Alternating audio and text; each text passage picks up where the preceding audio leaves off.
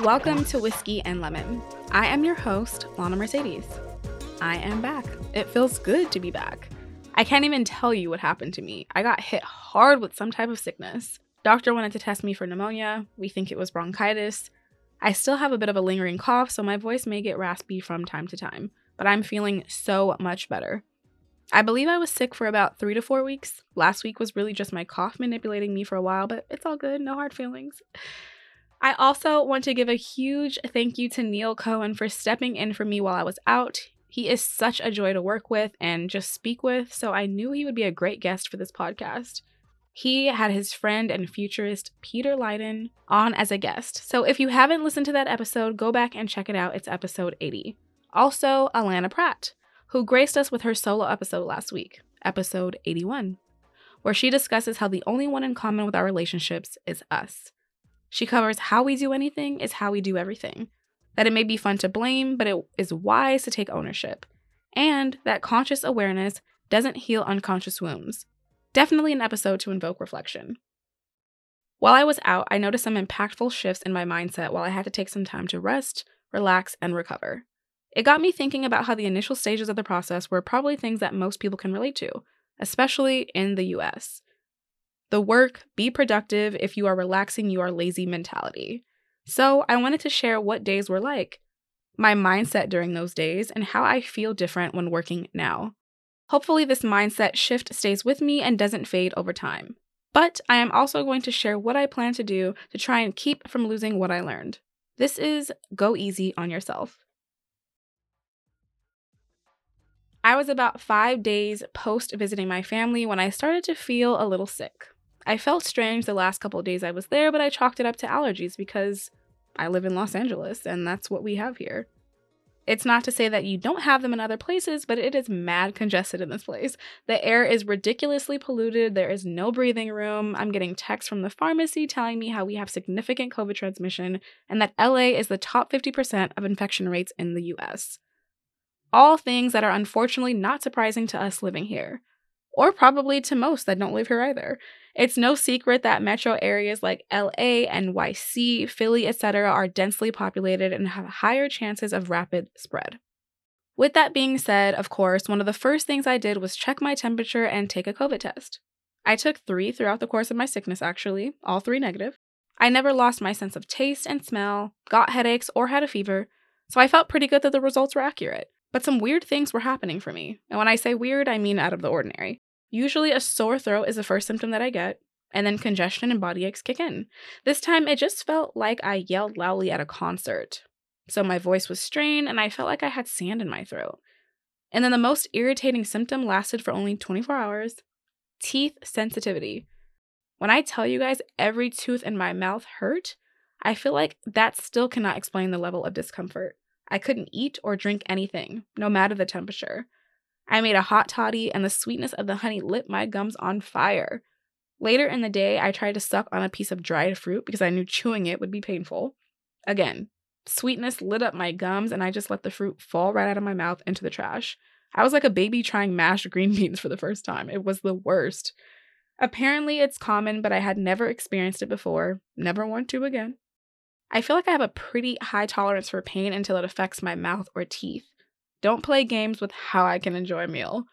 I'll take a backache, knee ache, headache, but teeth sensitivity, wisdom teeth extraction, I'm having a major attitude. In those beginning stages, I felt bad and I knew I needed to take care of myself and get better. I was drinking tons of water, electrolytes, chicken stock, and hot ginger tea as often as I could. I tried to sleep early, but oftentimes would wake myself up from coughing. I did a neti pot type nasal rinse 1 to 2 times a day and steamed my face over a hot pot of rosemary water. I took vitamin C and zinc. Don't come to me about elderberry or echinacea tea. I can't stomach it. It's gross. I was slowly starting to feel better though. And then out of nowhere, I got so much worse. I took COVID tests during this time as well, and they always came out negative. I made a big pot of soup. Recipe coming soon. I love to cook. Soups are one of my favorites, and I'll be posting the recipe on my Instagram. Anyway, this was the second week and I started to feel the American guilt. Another week that I couldn't get work done. My energy was so low. I was blowing my nose every minute. No, seriously, every minute. My chest was aching with sharpness from how much I was coughing, and that in turn made it painful to breathe. Even with all of that, I felt guilty, or lazy perhaps, for not being as productive as I was used to being. Even when I had made myself the pot of soup, it was a sense of accomplishment, despite feeling horrible. Then I realized I am no good to work right now. I couldn't complete projects to my usual ability. I couldn't speak on a podcast with a comprehensible voice. I wouldn't be able to get any work done without excusing myself to blow my nose after 60 seconds. Why force myself to work knowing it would be half-assed? Why force myself to work knowing it would only delay my healing process? Because I was overlooking the body I had at the moment.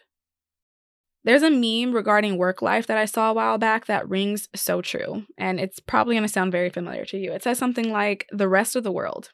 I am out exploring the world for the summer. I will respond to your email upon return." Then it says America. "I am out of the office for 2 hours having open heart surgery. Please feel free to text me if this is urgent." I hate this mentality. We work to live, not live to work. I think with the state of the economy, a lot of people are discovering that now. But it also hurts me that it takes something like loss of work for people to realize that they are not their jobs. We have a life outside of that. Of course, I understand that some people genuinely enjoy what they do for work, or may even need to spend more time working than they'd like, but it's important to find your identity outside of it, no matter what. It's important to find what you enjoy and what you offer outside of work production.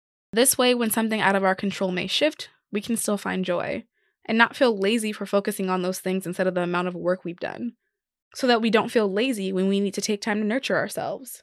And I don't just mean when we don't feel well, but in general. If you can sleep in one morning and you know you need that rest, do so. And don't feel guilty. And who cares what someone says about it?